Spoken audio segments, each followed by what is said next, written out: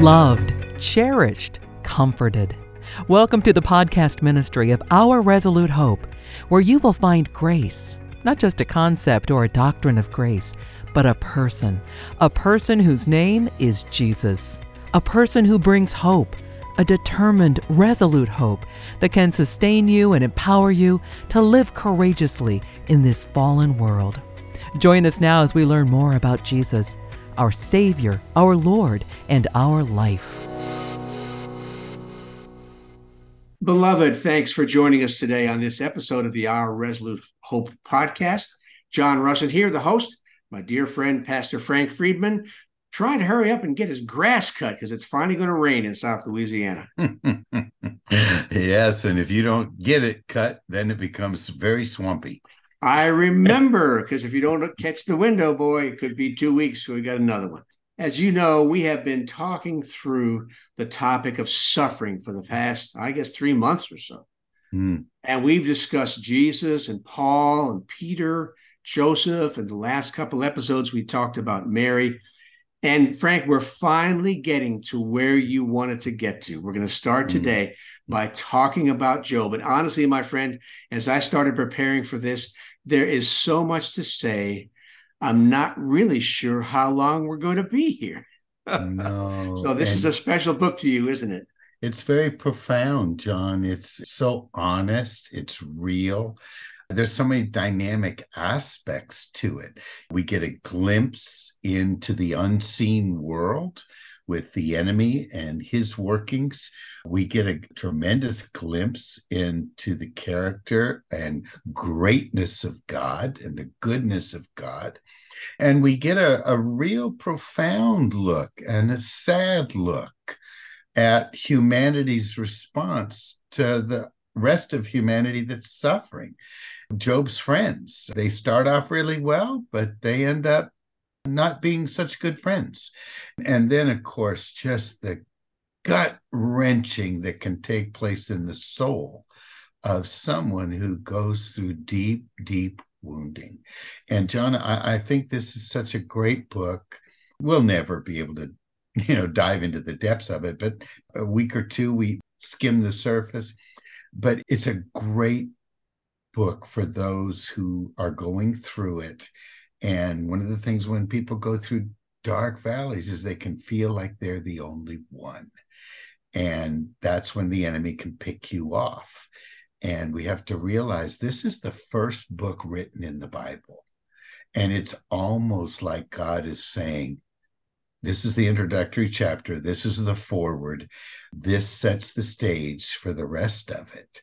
This is what life's going to be like in a fallen world. Now, Genesis explains why and begins the plan of redemption that God's going to bring about to set it all right again.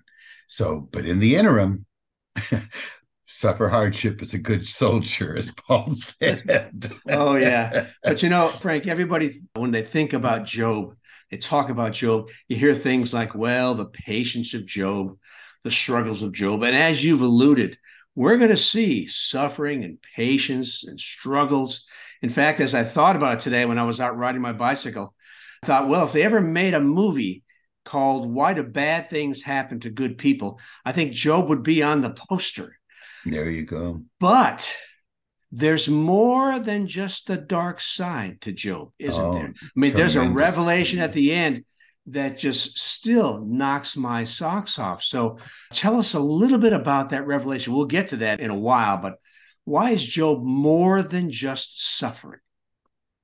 Well, John, asking me to do something very difficult, to put something in a nutshell. But basically, Job finally gets to the point where he's seeking some answers. And that's what all of us do.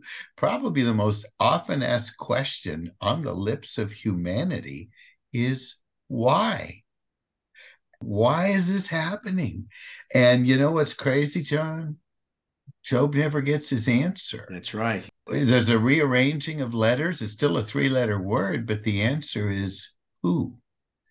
And you say, what do you mean by that? Well, he finds God in a way he never knew him. And you know what? We find in the book, he not so much asking why anymore. It's almost like knowing who was enough, even if why was never explained. Yeah. That's something, John. That's something I think every one of us can hang our hat on. Finding God in a way we never knew him so that we have a supply to be able to not only get back up, but stand and walk. And that's really what Job is all about. Yeah. It's honestly, it's disturbing to me that so many times we don't get an answer as to why. It's almost like, well, just take my hand and let's walk. You'll see in the end. As we saw last time when we talked about Mary, Frank, it was 33 years before she watched her son ascend up into heaven. And she was praying there with all the disciples. 33 years before things finally began to click in and make sense. And you jokingly commented that, why does God have to take so long? Well, Job's book ends without ever having an answer this side of heaven. Yeah. And that's just the way it's going to be, unfortunately. But one of the things I don't want our listeners to get a picture of, my friend, is that we've talked about Jesus, we've talked about Paul, Peter, Joseph, Mary. They all had tremendous suffering. But great suffering isn't necessary for God to show up on our behalf. He's not only with us, Frank, he's more than that. He's in us. And so whatever we feel, he feels too. Wherever we walk, whatever runs through our mind, he's right there in us, experiencing it all. And so he's not right there next to us, patting us on the head, saying, bless your heart. He is, like Psalm 56 tells us, he's keeping written track of every single one of my sorrows. He's collecting every tear in a bottle. He's never going to fail me. Deuteronomy 31 promises. He's never going to abandon me. So, Frank, this is not the God who stands aloof and says, okay, I'm going to give you a little bit of a support and encouragement now. No, he's right there, tenderly shepherding us through us all. And it doesn't matter what the magnitude of our suffering or our disappointment happens to be. He's right there in us, experiencing everything we're experiencing, and then speaking his life and his truth through the messages in our brain so that his life resonates in our life and we can continue to walk, as you said earlier, through this valley. Absolutely, John. There's so many passages like in Isaiah where deep waters, but I will hold you up. You go through the fire, but I will not allow you to be consumed. I think of the passage where he says in Isaiah, a bruised reed he will not cast off, a dimly burning wick he will not snuff out. I mean, he's in it with us for the long haul. And I think, John, that's one of the things that I'm so glad you brought this up. We have to stress this to people. It's very easy when you're suffering to see only the suffering because it can feel so bad and hurt so bad. But we have to remember that because God is God and we are his child, whatever we're going through, it's not the end of the story. He is the director of our story. He's going to write a different ending, and it's going to end gloriously. You brought up Psalm 56, a beautiful, beautiful psalm. We actually did a chapter in our book, Finding God in the Gray, on that psalm. It was fascinating, John, but the word bottle is actually wineskins. Yeah, I don't know why we didn't translate it that way. Because, a wineskin, you don't put old wine, you have to put new wine. So whenever you have a wineskin, it's always a symbol of new wine. And whenever you have new wine in both the old and new covenant is new life. So what he's saying is, I'm going to take your tears, which are there because of death. And I don't mean physical death, but the death experience of a fallen world. We're going to put them in my wineskins, new wineskins. And when it's time, that wine, that new wine, the new life is going to be that with which I write, as he goes on to say in the psalm, your name, your story. John, that's just beautiful. Yeah. There's no such thing with God of wasted sorrow. He's going to transform all of it. It's beautiful. That's right. And you said just now the word all of it. That word all appears twice in that single verse I read from Psalm 56. Wow. You keep track of all my sorrows, not just the big ones. You have collected all my tears in your bottle. When I think about that word all, Frank, it covers everything. The minor inconveniences, like the stain on our pants, the heavy traffic, the flat tire, the fact that it started raining on my bicycle ride this morning, the minor inconveniences. Guess what? If that frustrates you or disappoints you or sets you aside some way, Father's right there. He's got that. And then from those little tiny minor inconveniences all the way up to the most devastating things we can imagine, the death of a loved one, a debilitating illness, chronic pain, like our friends just last week, the loss of everything they owned in a fire. And then when your spouse does to you what they vowed they'd never do to you, the heartbreak that comes from that. Frank, his promise of all covers the entire spectrum.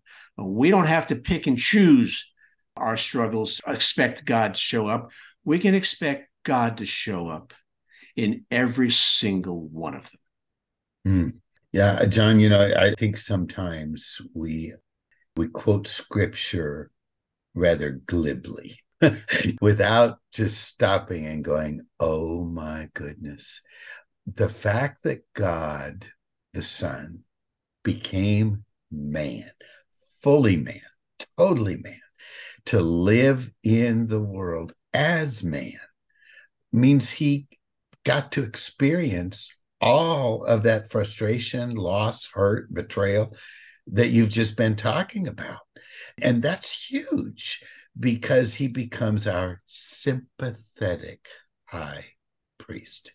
We throw that phrase out and we sometimes don't ponder it.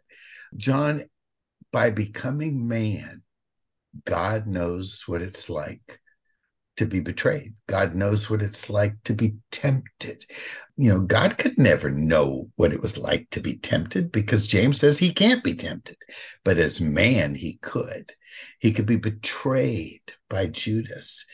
And I believe this. We beautify the crucifixion. We clean it up. But when I study history, they stripped those people naked. And he had to hang there naked.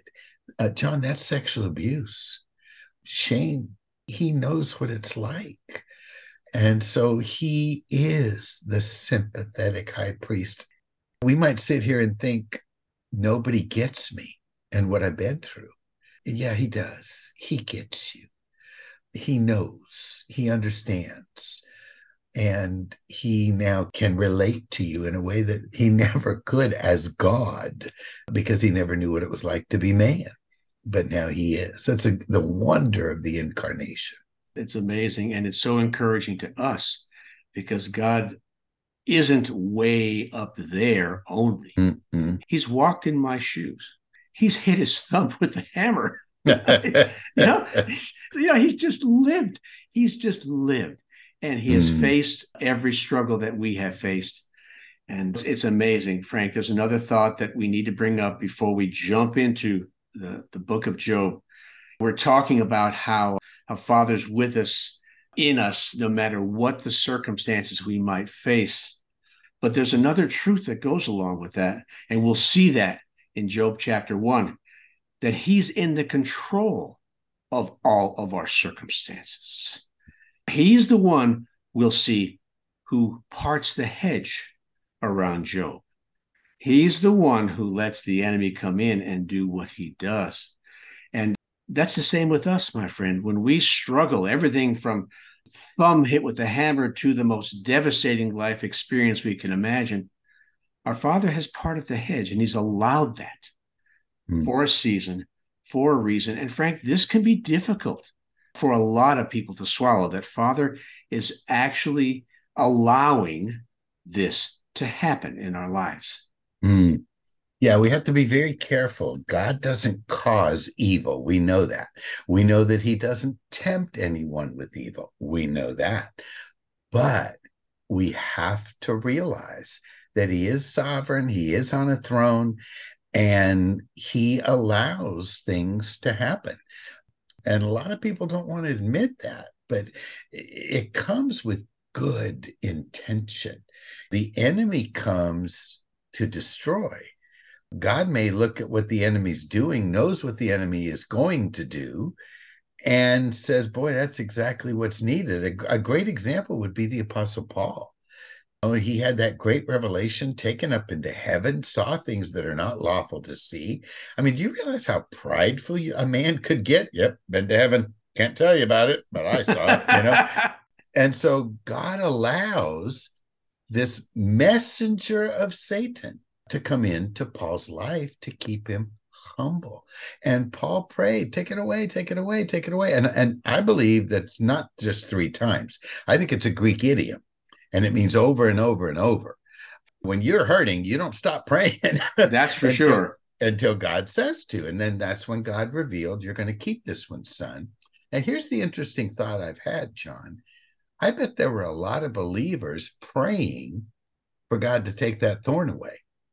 And they don't even realize they're praying against God's will at that point, because God's will was for him to have that thorn because it accomplished good in Paul's life.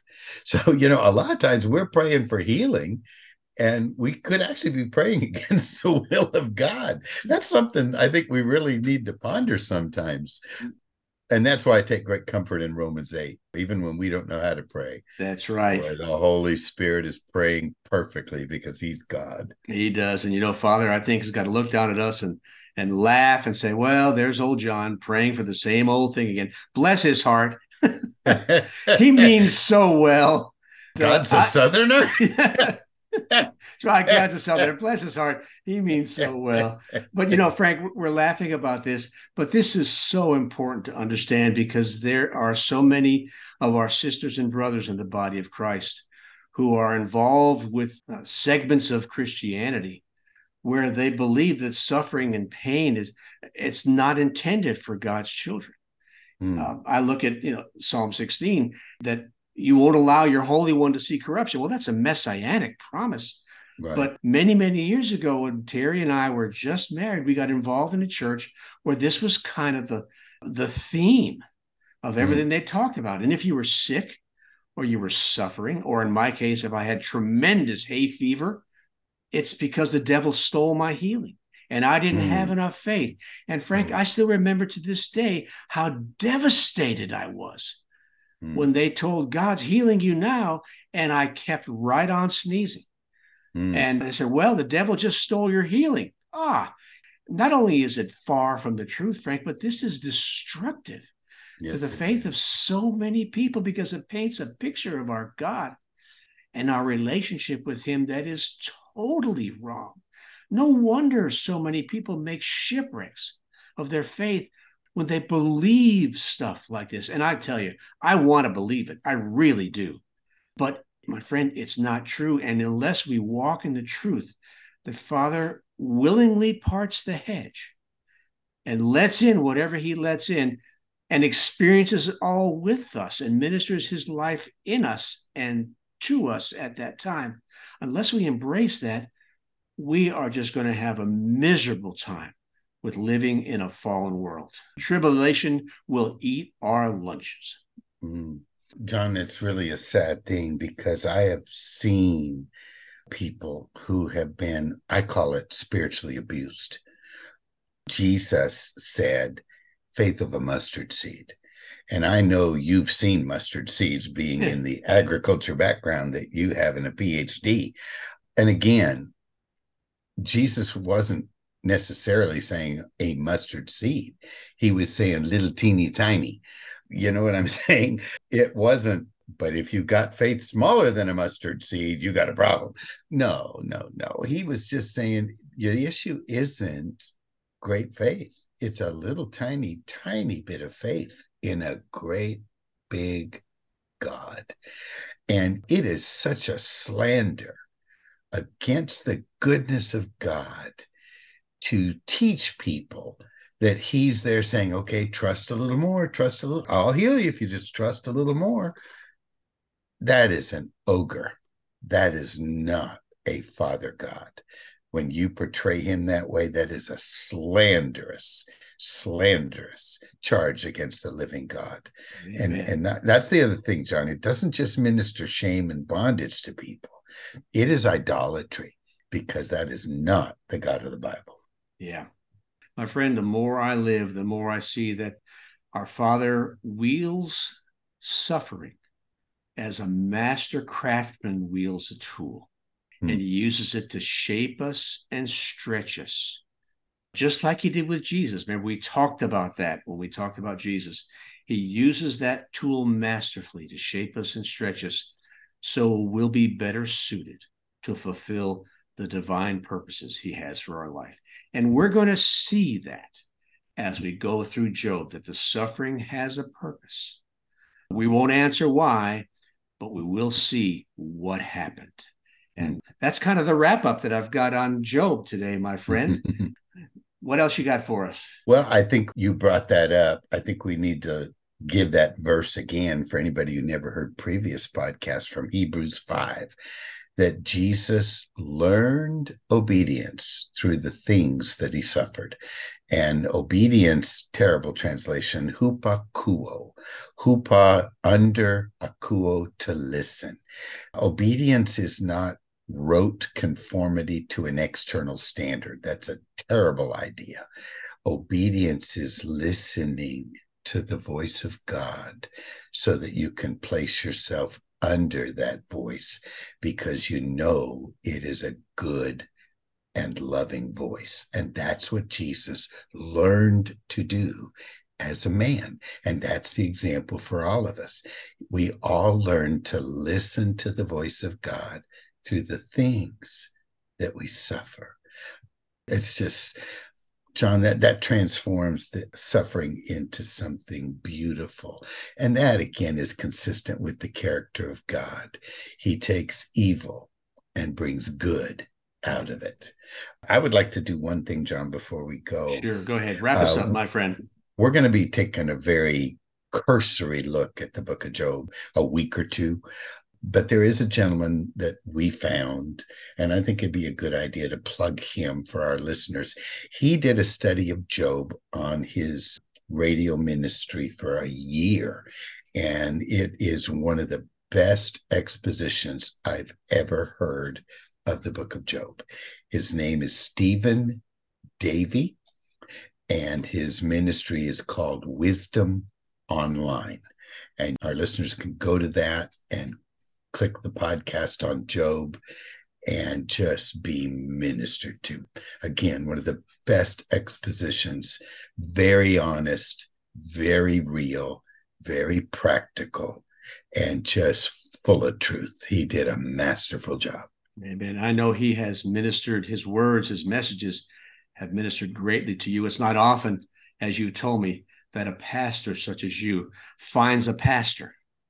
You know, the pastor is always the pastor, but pastors need pastors. Oh, boy. And he has, in many ways, filled that role for you. So thanks for sharing that with our listeners. That's wisdomonline.org, Stephen Davey. And he's from North Carolina. So he'll know what bless your heart means. There you go. Okay, friends, you've been listening to Frank and John on the Our Resolute Hope podcast. Please check out our new website. It's kind of all new pictures and a new look, clean and crisp. OurResoluteHope.com is where you'll find us.